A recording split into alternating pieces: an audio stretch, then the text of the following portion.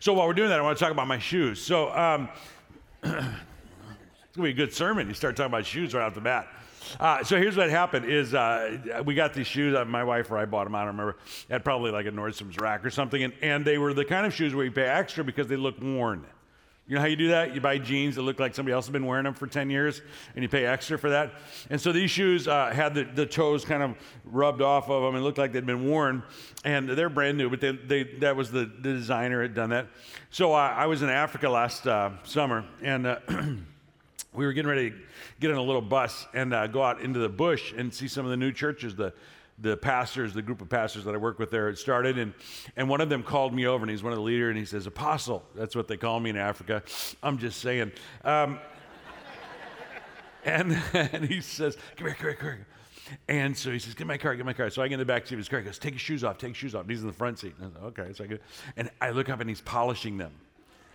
And I was like, I didn't want to say it. Those reasons I brought those is because they're going to get beat up in the bush and they'll look even more like they're supposed to look. And he's polishing them. He's working hard. He's making them shine. Did the next day, did the same thing. And I didn't say a word to him because I knew what he was saying. So when I'm in Africa, they say a lot how much they appreciate me coming. And the way they say it is they say, we just want to appreciate you. We just want to appreciate you. And that's how they say all the time. And hundreds of people have said that to me probably. I don't remember too many of them individually, but I'll never forget the guy who shined my shoes. And what he was saying is, we appreciate you. We appreciate you coming here. Either that or I'm embarrassed of you. But I don't know, I couldn't decide what. Because actions speak, right? We know this. This is Valentine's Day this weekend. Some of you guys are still trying to get out of the doghouse because you forgot that actions speak. Because saying I love you is not the same as a box of chocolates or flowers or diamonds, for those who really messed up. Anyway, so all right, now take that little mind thing, that little actions speak louder than words, all right? Take that and put it right over here, and we're going to do something next. All right, you guys up for something fun today? Yeah, okay, all 6 of you. The rest of you are going to do it anyway. All right, so here we go. Stand up. Everybody stand up. Here we go, stand up. We're going to do a little acting lesson, a little acting thing, a little tryout maybe. We're looking for new actors, a little tryout, right? Here's what we're going to do. I'm going to give you a scenario, and when I say action, I want you to respond the way you'd respond, all right? Ready? All right, so the first one is, you're at the airport, and a long-time friend of yours is flying in, and I want you to react the way you're going to react the first moment you see each other in the airport, all right? Ready? Action. All right, pretty good. I still see some of you going, this is not what you do in church. Well, we do in this church. All right, so here we go. All right, so next one is, your team just won the Super Bowl. Action. All right. How about your team just lost the Super Bowl? Action. A little too soon for some of you, wasn't it, on that one? Just a little fresh, huh? A little raw, okay. All right, so how about this one? Last one, here we go. Last one. You are seeing, it could be a grandchild, it could be a nephew, niece, it could be a son or daughter. Brand new baby, you're seeing them for the first time. Action. Mine. All right, you can sit down. Now, what's kind of funny is the last one we got a different response to the service. So the last one, all the women know what to do. Every woman knows what to do. Oh. And the guy's like, except for this guy. He said, mine. Oh, okay. What if it was the neighbor's kid? Then, well, whatever works. Okay, good. All right. So here's the deal. Now, here's what's interesting about that little exercise. You might not find it interesting, but I thought it was hilarious watching you people speak.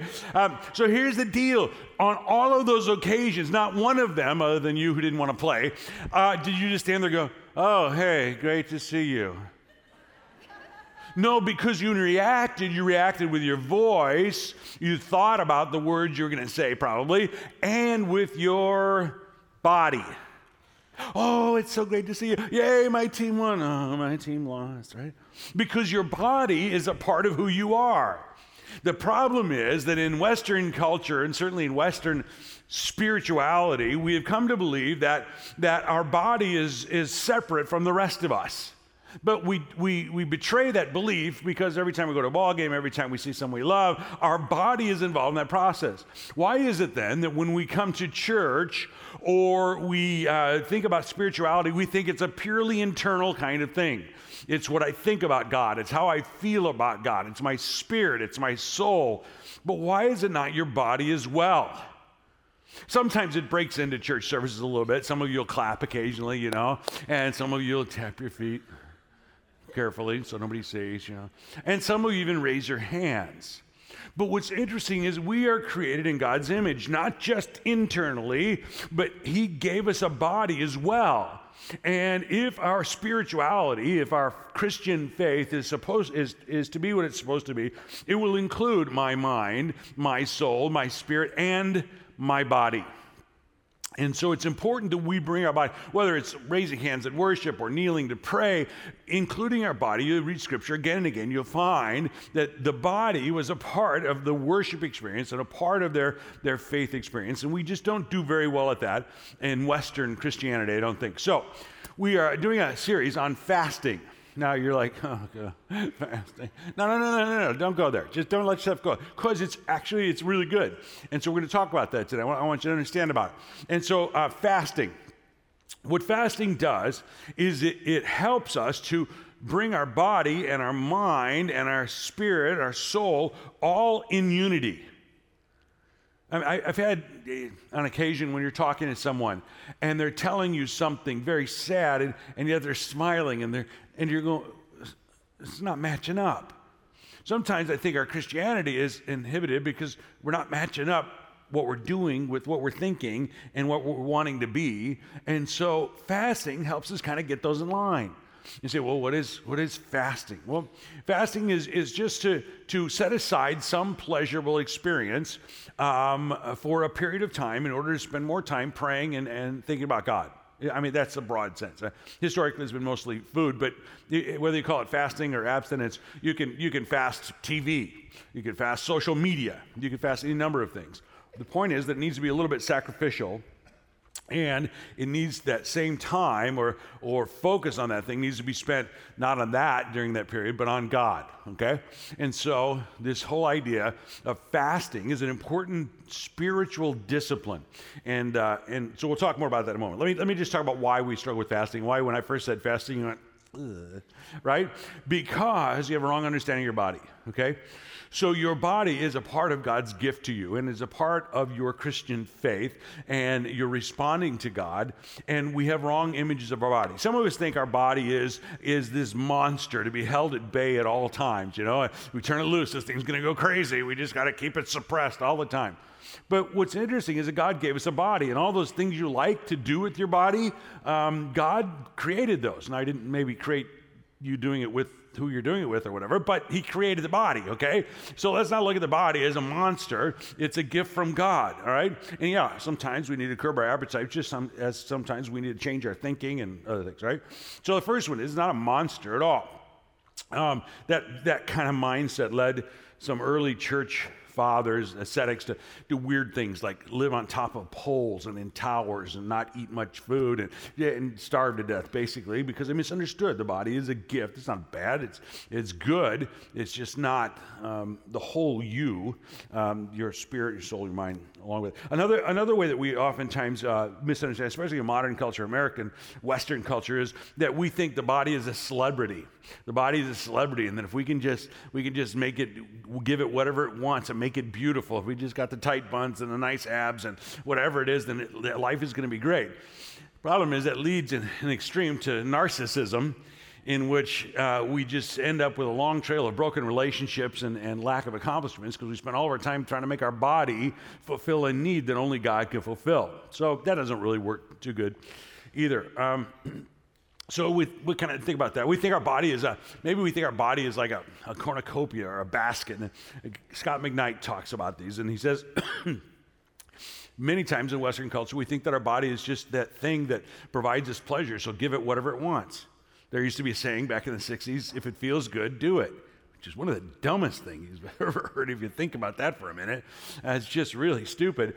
But that whole hedonistic mindset that if it feels good, do it. Just give my body what it wants, because the point of life is a maximum of pleasure, minimum of pain, and then you die, is also a wrong understanding of our bodies as well. They were given to us for a purpose. Yes, pleasure, but also other things. And then lastly is this idea that, and this really has invaded Western Christianity, but it started very early on in Christianity, and it's kind of a neo-Gnosticism, which it says that my spirit, my mind, my soul, those are the spiritual things. My body over here is a physical thing, and the only reason I have a body is because I need a shell to house these other things. And so these are the holy ones, these are the important ones, these are the spiritual ones, and this over here is physical, so it doesn't matter what I do with it. I overheard an argument this week. It was really interesting. And they were speaking a different language, and they raised their voice, and they weren't mad, but I could tell they're getting a little excited about it. And so I asked someone to interpret for me, and it was so funny, because I said, what are they arguing about? He said, God. And I went, oh, this, okay, I know this argument. Let's talk. So he says, I said, what's going on? He goes, well, that one over there, he says that religion is about knowing God, about having a relationship with God. And the other one over there says that as long as they go to church, they can do anything else they want the rest of the week. Now, that is this neo-Gnosticism thing happening, that if I'm good with God in my head and in my heart, then my body, I can just do whatever I want with it. But so think about Jesus. When he called the disciples to follow him, it wasn't, I want you to have a right understanding of me and have your spirit in line with me. No, he said, follow me. That means get up bodily, bring your whole self, and follow me. And so one of the things that we struggle with is getting our whole self lined up and in unity in following Jesus. And so one of the things that fasting or any spiritual discipline that includes our body can help us do is kind of get that all in unity, all kind of working together. And so we believe that fasting is a wonderful opportunity to grow. And if you doubt that it's important, listen to Matthew 9. John the Baptist's disciples come to Jesus and say, hey, we're always fasting. Why don't you guys fast? And here's what he says. Then John's disciples came to him and asked, how is it that we and the Pharisees fast often, but your disciples do not fast? Jesus answered, how can the guests of the bridegroom mourn while he is with them? The time will come when the bridegroom will be taken from them, then they will fast. Now, there's lots of places in Scripture that just assume that we will fast from time to time. And so let's examine that a little further and see why we might do that and what the outcomes might be of that. So one is for spiritual fitness. Some of us have gotten flabby spiritually. And so one of the things we need to do is we get a little flabby, and we've been taking in some empty spiritual calories and not really addressing what we need. And one of the kind of examples of this is that I can't remember who the author was. I read an author recently who said that we spend so much time nibbling on lesser things or smaller things that when it comes to feed on the greater things that God has for us, we're already kind of full. In other words, we spend so much time on lesser things. The Bible says, seek first the kingdom of God. That's the greater things. And the other stuff, all the other stuff, the lesser things will get taken care of.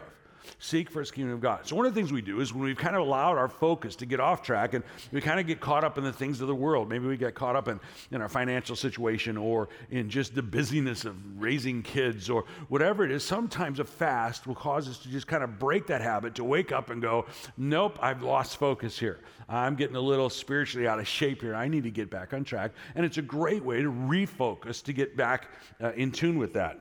And it helps us then to begin. So part of what happens is we can very easily, because our appetites are strong. We have strong appetites, physical appetites. We have but the problem is, as strong as those appetites are, the things that they lead us to do, the appetite for food, for example, will never fill our deepest hunger. Our deepest hunger is to know the God who created us and to know why he put us here. Those are our deeper hungers, and no matter how much food I eat, I'm never going to get that hunger satisfied in that way. So sometimes I have to take a little time out. So I'm going to set aside food for a while, because here's what happens. After a while, we begin to worship the gifts instead of the giver. You can't worship the gifts. You got to worship the giver and experience, enjoy the gifts. That's great. That's why I gave them to you. And a gift could be any number of things. But if I begin to think the gift is going to bring the answers of my life, the direction, the meaning, satisfaction, all this stuff, then I'm worshiping the wrong thing. So sometimes we take a fast from something and we say, you know what, I'm going to not do that for a few days here. And I'm going to focus on the one who's given me the gift so that he and I can become closer and I can be more aware of his presence and he can begin to direct me and guide me. So that's a part of what fasting does, is it helps us not only deal with our appetites, but put them in right perspective and remind us who has given us the gifts that we received. Now, we oftentimes want to say, well, I'm a Christian. Lots of people, I'm a Christian, and I'm committed and so on. But sometimes actions speak louder than words, right? And so there's this story in the Old Testament. It's Abraham and Isaac. You guys remember this story? It's one of the most disconcerting stories of all of Scripture for me. And so if you don't know the story, Abraham is told by God to take his son, his only son, up on a mountain and sacrifice him. And what? Right?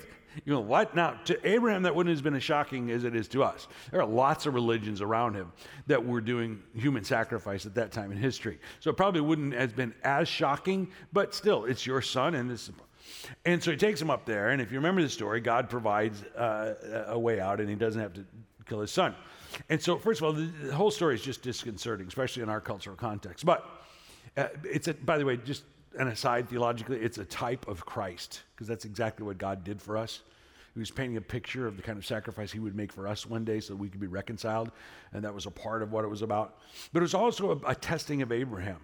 It was Abraham committed to this God that had led him and brought him to this place. And so if you think about it for a moment, you think, well, God knows everything. Why didn't God just know that that's what Abraham would do? And there's a pretty good chance God did, but Abraham didn't. You see what I'm saying? In other words, Abraham had to go up there and to prove that he was actually willing to follow God.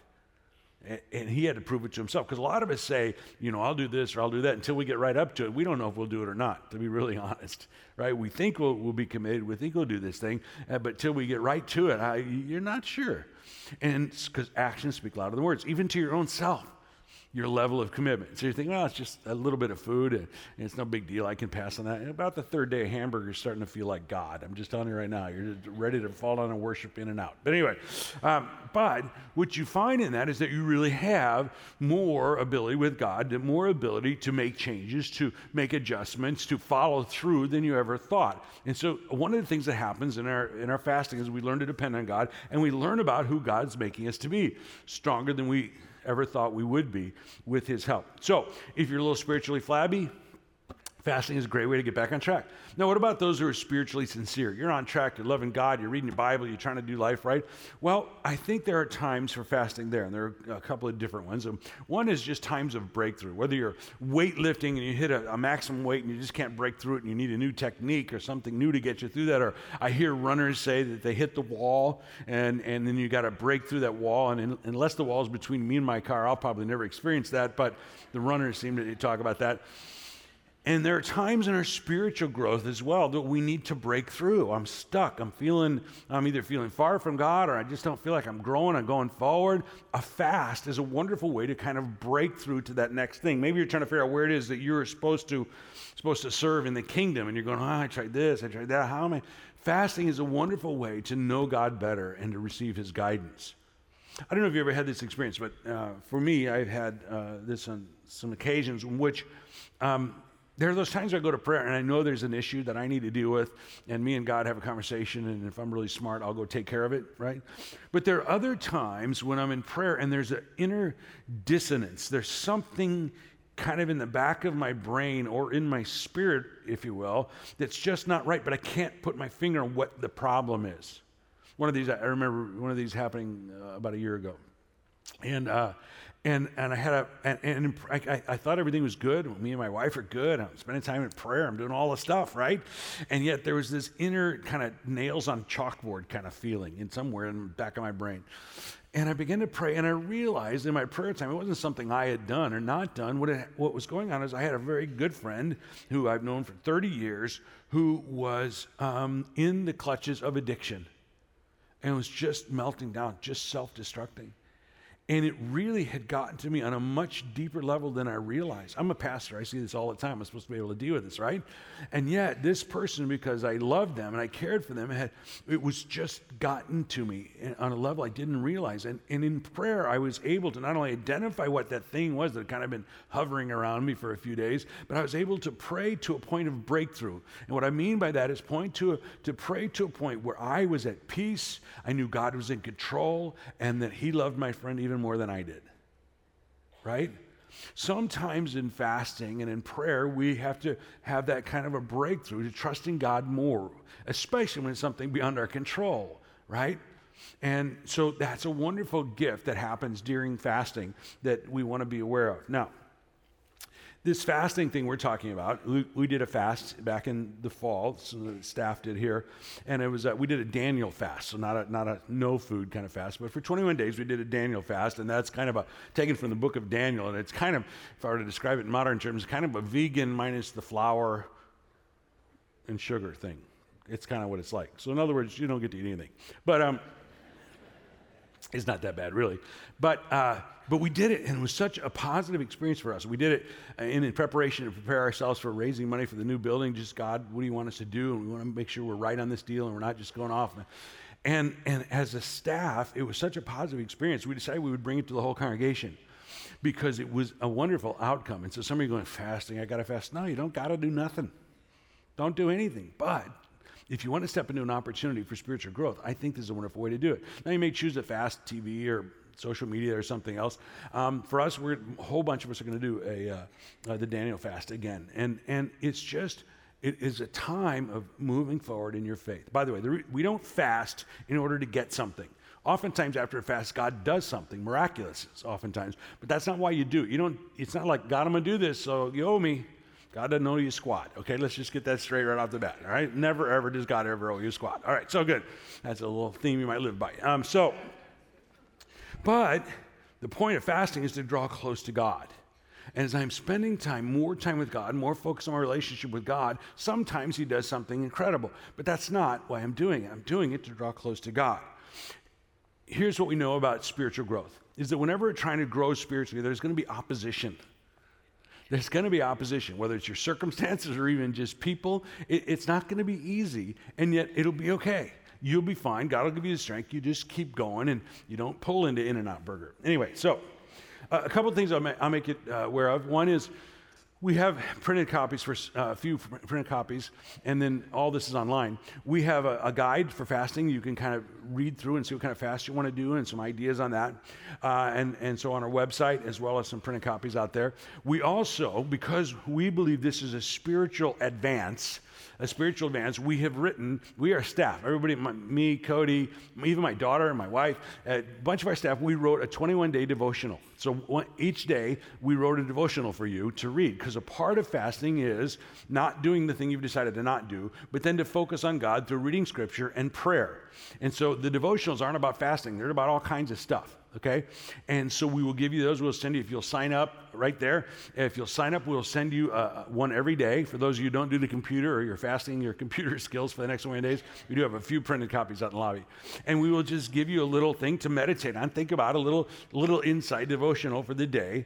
And so here's what you do. You don't do the thing you're not going to do. You do pray. You do read God's word. And I'm going to add one for you. Keep a journal. Buy a little 30-cent, they're probably $3, probably $30 now, I don't know, at the Office Max, I don't know. A little journal just to write in, and just, what is that about? Because I believe that God will do something pretty incredible in the next 21 days if you decide to fast. He doesn't have to, God is sovereign, and yet in my experience, something in the next 21 days will say, and you look at it and you go, oh my goodness, that was definitely God. And write down who you're praying for. Write down what you're praying for. Write down just your thoughts as you read scripture. You know, sometimes in my prayer time, especially during times of fasting, I just have the most creative solutions come to my mind. Isn't that coincidental? Isn't that interesting? Right? Or I see more clearly a relational situation that I can resolve, or whatever it might be.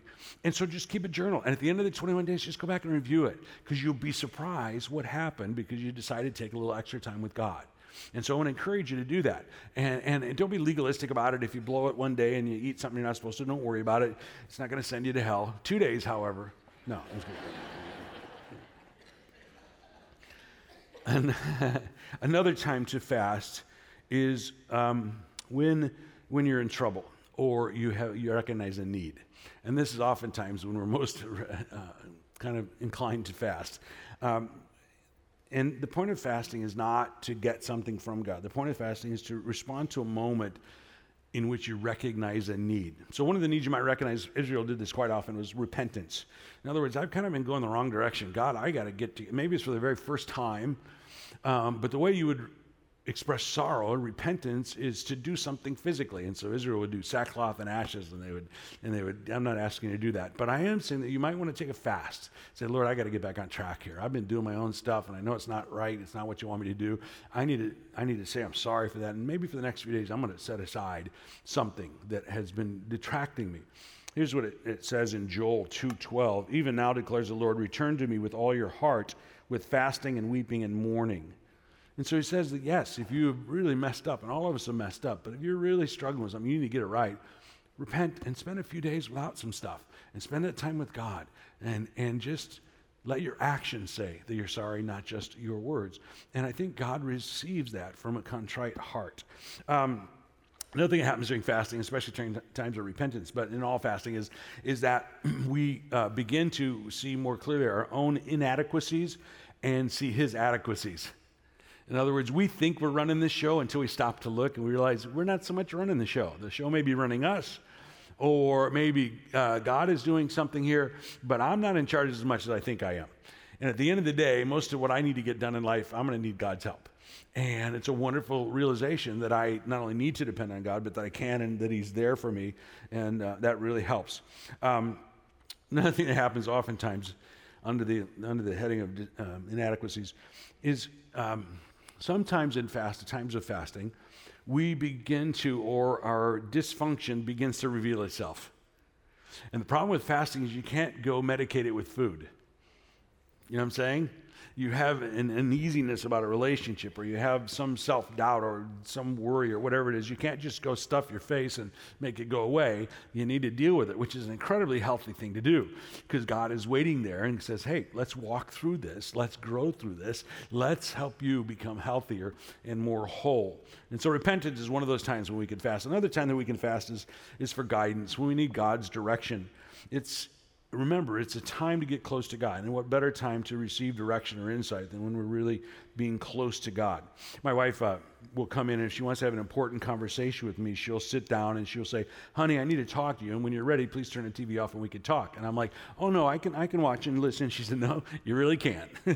And she's right. Sometimes we just need to turn TV off. And so if you're trying to hear from God about something, you're trying to hear something, well, turn the noise down around you, turn the volume down, and spend some time with God. Why not?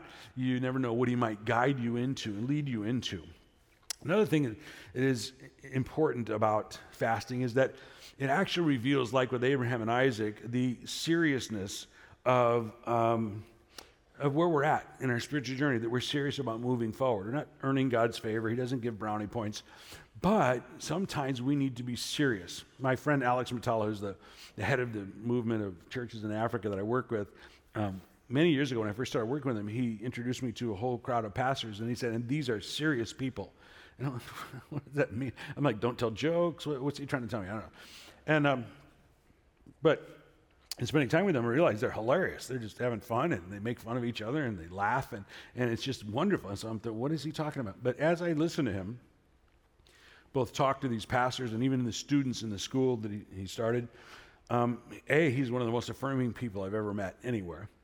And B, I realized what he meant by serious in a country, in a continent that has been ravaged by short-term thinking, and seeking immediate pleasures, resulting in HIV/AIDS on levels that we can't imagine in this country. When he says serious, he's talking about people who have decided to take serious the long-term view of their life and their kingdom impact, and not going to settle for short-term pleasure that's basically killing people all around them. And so I began to realize that when he said serious, it was an important word. And I began to think about our own congregation and my own experience, my own spiritual journey. Am I serious about it? Could he say that about me, that I'm a serious person when it comes to my faith? And I began to think that maybe fasting is one of those ways that we prove to ourselves that we're serious, that this means something to me. As we draw close to God, I think He not only guides us and helps us understand things better, but I think something else happens, something pretty important happens. And that is that we begin to look at the world maybe and feel about the world the way that God does a little bit more. And we begin to allow Him to kind of rub off on us in this sense that my first thought, so I'm one of those people that goes through life and I'm in a competition. It doesn't matter if we're driving on the freeway or we're in line at the grocery store. By the way, one of the worst things is Chick-fil-A. Because they got the two lines, and if I choose the wrong line, it pretty well ruins my day. I'm not lying. As a person who kind of on autopilot would be that person, when we increase our time with God and sensing God's presence and thinking about how God responds to the world in which we live, we begin to think about how God feels about what's in front of us. This person isn't an obstacle. They're someone who's been hurt and they're acting out. And so what, as an agent of God, as a matter of fact, in Scripture we're called administrators or agents of reconciliation, honking at them or yelling at them or running over them is probably not an option, whether actually or metaphorically, either way. But I begin to try, not even try, it just becomes kind of automatic. I begin to see God, them in light of what God feels about them. So when we hear a dysfunction in our society, we want to blame a political party or a leader or whatever it is. But what if the next time we see a dysfunction in our society, we realize that when God sees violence, He is grieved. When God sees injustice, He is grieved. When God sees children without hope or marriages falling apart, He is grieved. I think one of the most wonderful outcomes of fasting and drawing near to God in that way is to begin to feel about the world the way maybe God feels about the world. So the reason we decided to call this fast is we had just had a great time fasting. This is not a heavy-duty kind of woe is me kind of thing. By the way, we're strictly forbidden from feeling that way about fasting in Scripture, right? Because that would be doing it for all the wrong reasons. One of the reasons we came out of this wonderful experience in the fall of fasting, we realized that there is a need. If you read the Scripture, fasting, especially in Israel, but most fasting in Scripture is in response to a need, a sacred and serious moment that requires God's intervention. Whether it was Israel needing to repent or Israel being up against invaders, whatever it was usually as an apostasy with Israel, but they would fast because there was a serious sacred moment of need. We as a staff have been thinking and praying for quite a while about the people within driving distance of this church who don't know Jesus, especially younger people of the next generation, that we feel like there is a sacred and serious need. If there's not a revival among the next couple of generations, it's going to change our country, not for the better. And there's a lot more lives that won't experience God's love and the reconciliation that has changed so many of our lives. And it kind of came to a point for us where we feel like this is a serious, sacred moment. And that if we don't take serious the opportunities and responsibilities we have to share God's love with people who don't yet know, that we are missing a part, maybe the most important part of why we're here on this earth. And so we said, let's invite the congregation. Let's come together for a fast, and let's see who God would lead us to pray for. Let's see if God would allow His heart to be reflected in our hearts. And by taking the action of having a fast and feeling the feelings that God has for lost people, we might take another action. We might risk a momentary discomfort to share an eternal truth with someone. We might leverage a relationship so that they could hear that God loves them and could take them to heaven when they die. You see, the outcomes could be incredible. And so we kind of did this as an experiment. We just kind of said, let's do this. Let's call a church fast. And you fast whatever you need, whatever you want. I'm fasting food. I'm going to do a Daniel fast. And let's see if we can't hear from God. We can't feel God's concern for the world in such a way that it would motivate us to take a next step. And I don't even know what the next step is for every one of us. It might be different for all of us. Whatever the outcome is, it has to be a God outcome, right? And so we could trust him with that. And so I entered this fast not as, oh, we're going to fast. I am kind of excited. I'm excited because what I experienced even just last fall, I'm excited for us to experience that in our own personal growth. But I'm also excited to see what kind of creative stuff God might kind of encourage us to move toward as a church and as individuals. And so we encourage you to join us and just see what God does. I think it's going to be fun.